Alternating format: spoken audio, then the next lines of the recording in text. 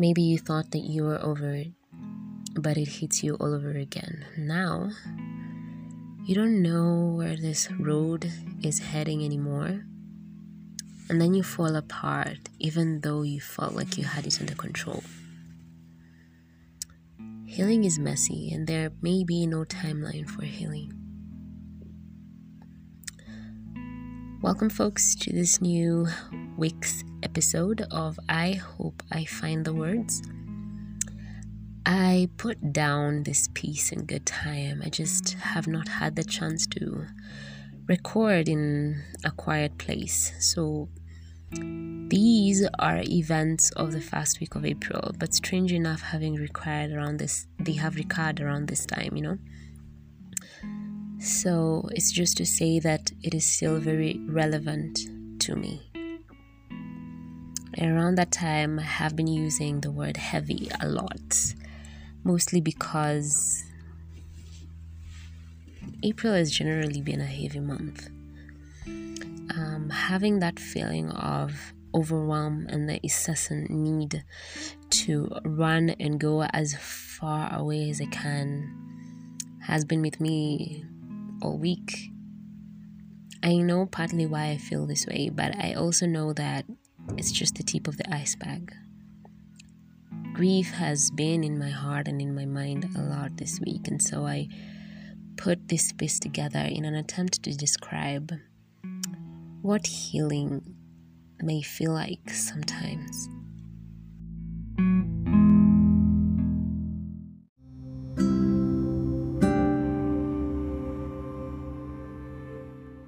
Healing is when something that is broken seems to become whole again, fixed back to its former glory and workings. It goes back to normal, and healing is something to be celebrated, that there is progress, that there is normalcy, that there is a form of continuation. But what if it felt like forgetting, felt like a different form of loss? What if healing was just as heavy as brokenness? And what if they tasted and felt the same, and in a certain strange way, healing felt worse? I did two things that I thought signified a major move towards healing. I changed my profile picture. It had acted like a tombstone where I honored my grief. I used it to hold on to memories of my dad and me, and when I did it, I wept. I grieved again. I had known that I would do it at some point, but it seemed like I wasn't ready. Though even at the moment when I made the move, I wasn't ready either. My body was hot, partially high, and my sinuses were acting up. But I did it anyway. I was not ready either. It seemed like a gesture of letting go, or at least I thought, even though I really wasn't. I wished that I could let that know that I think about him every day, more than I did even back then, that I had not stopped wishing he was here, and that I had not moved on, that I would still cry when I miss him. And I know that hearing this, he would probably chuckle at it and tell me not to worry and tell me that it was never a big deal, that this happens all the time and that life has to go on. And then I watched 2 episodes of The Good Doctor. Leah and Sean kissed at the end. It was beautiful. Of course, they saved lives and stuff. I actually never thought I could, because I knew that the beeping monitors would be a trigger. The ER drama would kind of refresh my memories of that morning, of that day. Of the doctor telling us that they had tried everything that they could, and that you had succumbed, that it would replay that whole morning, how I put on that peach polka dotted pretty dress that I really like. And then I bought you strawberries and thorn melon. And how I got to the hospital confident because I knew you were doing really well. And how I got to the 3rd floor and I found strangers standing outside the ICU rooms waiting for an emergency to be handled. And how I saw the doctors walk in and out of your shared room. And how I heard you make some noise as the doctors walked in, and how I hoped and crossed my fingers that I had wrong and that wasn't your voice. And how we waited frantically at the park and prayed for things to go well. And how later I saw you and I put on a brave face knowing that things will get better, that you will power through. And how I never imagined that death was something we would have to deal with. It wasn't amongst the options of how things could go south, of how numb and detached I felt. When the doctor broke the news, I was not ready to relive that moment.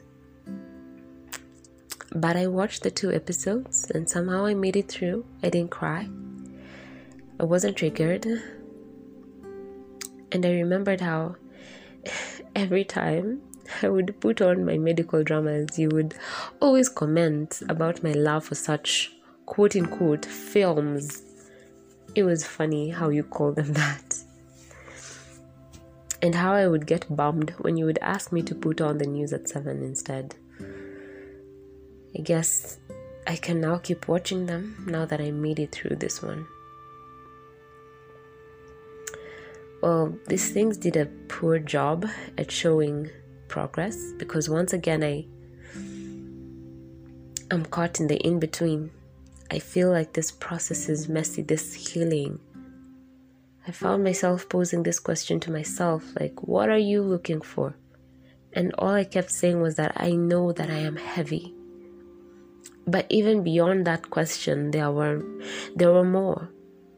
When is it self-pity and when is it that I'm honoring this grief that I feel? I ought to be healing and moving past and focusing on what is to come.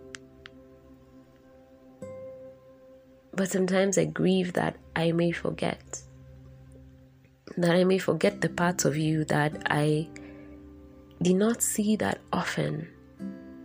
My mind is relentlessly working to keep that memory sacred, but I'm afraid that as time goes by, I might lose it.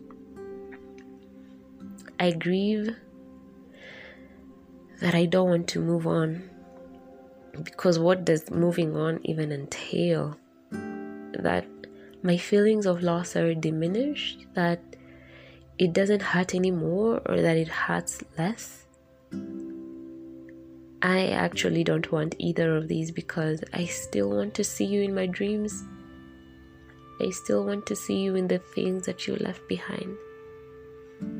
I sometimes feel grief for the ones that I have now because I know that I may have to lose them too one day. And that stabbing pain that I could not cough or massage away that sits right there in the chest would reappear.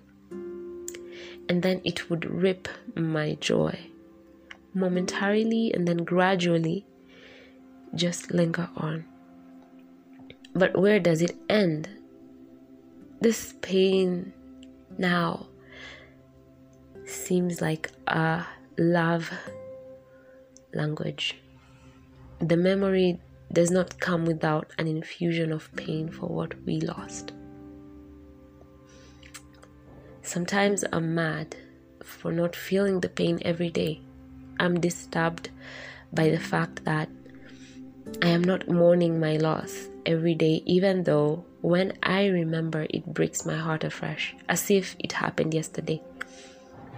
Yet even that is not enough for me. Sometimes it is the fact that I can remember you and I laugh more than I cry.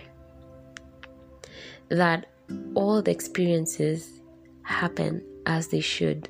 But that keeps me wondering whether I am progressing or not. I have no metrics to work with to measure this progress, despite the fact that even the thought of movement makes me sad. I do not want to move because it means that I leave you behind me. Yet I want you to stay here with me, to move with me if I am moving. I want to dream of you every now and then, something like visiting hours. I want to hear your laughter once again. I want to see you amongst arbitrary strangers on a train from a friend's wedding, and I want to recognize nuggets, little bits of you whenever one of us starts to sound like you. I never want to forget any of that, plus the pain that it comes along with it. Bees are like powdered paint in the air. You can't separate the infusion that is red from the one that is blue. They rise together and together they settle. I'm slowly starting to feel with those that have lost loved ones why they would still celebrate their birthdays long after they're gone. Why they would talk about them as if they were still here in the present. Why they would find any opportunity to speak about this person that they loved, that they still love. I'm starting to get it.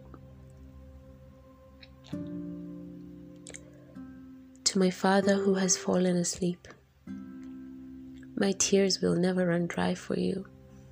Whether for the joyful or for the painful nostalgia, you are in our hearts forever.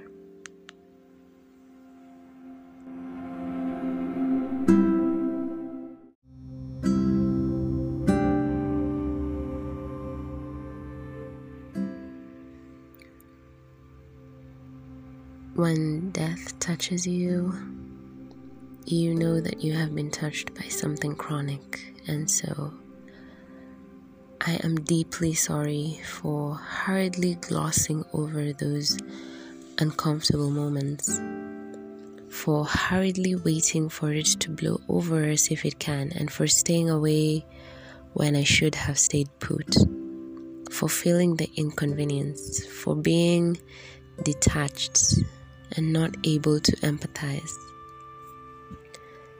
Sympathy was all I could offer. For approaching all of these as a task, a project, a performance that would be rated and reviewed at some point, when for you, this was a lived reality, a darkness that one cannot even fathom, a grief so heavy that sometimes you also feel like a bystander just watching all of it go down to dust. Forgive me, friend.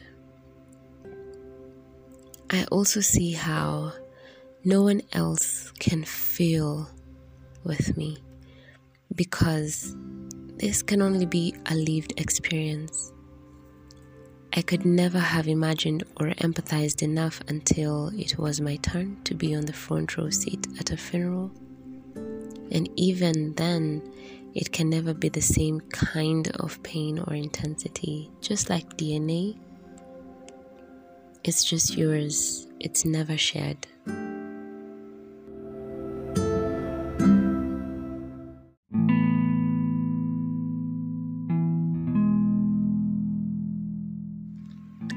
Thank you for listening to this week's episode of I Hope I Find the Words. Journal excerpts, poetry, short articles, and other forms of art that a podcast would allow make for the content here. Raw expression is the one thing I can guarantee as you come along with me. Do hit the subscribe button and share it with your squad, because sharing is caring and low-key marketing. We can connect on our official Instagram handle at FindWordsPod. I'd love to hear from you about your favorite episodes, what resonates with you, and your perspective on the things which I speak of and share. With that, I'd love to see you next week for a fresh episode.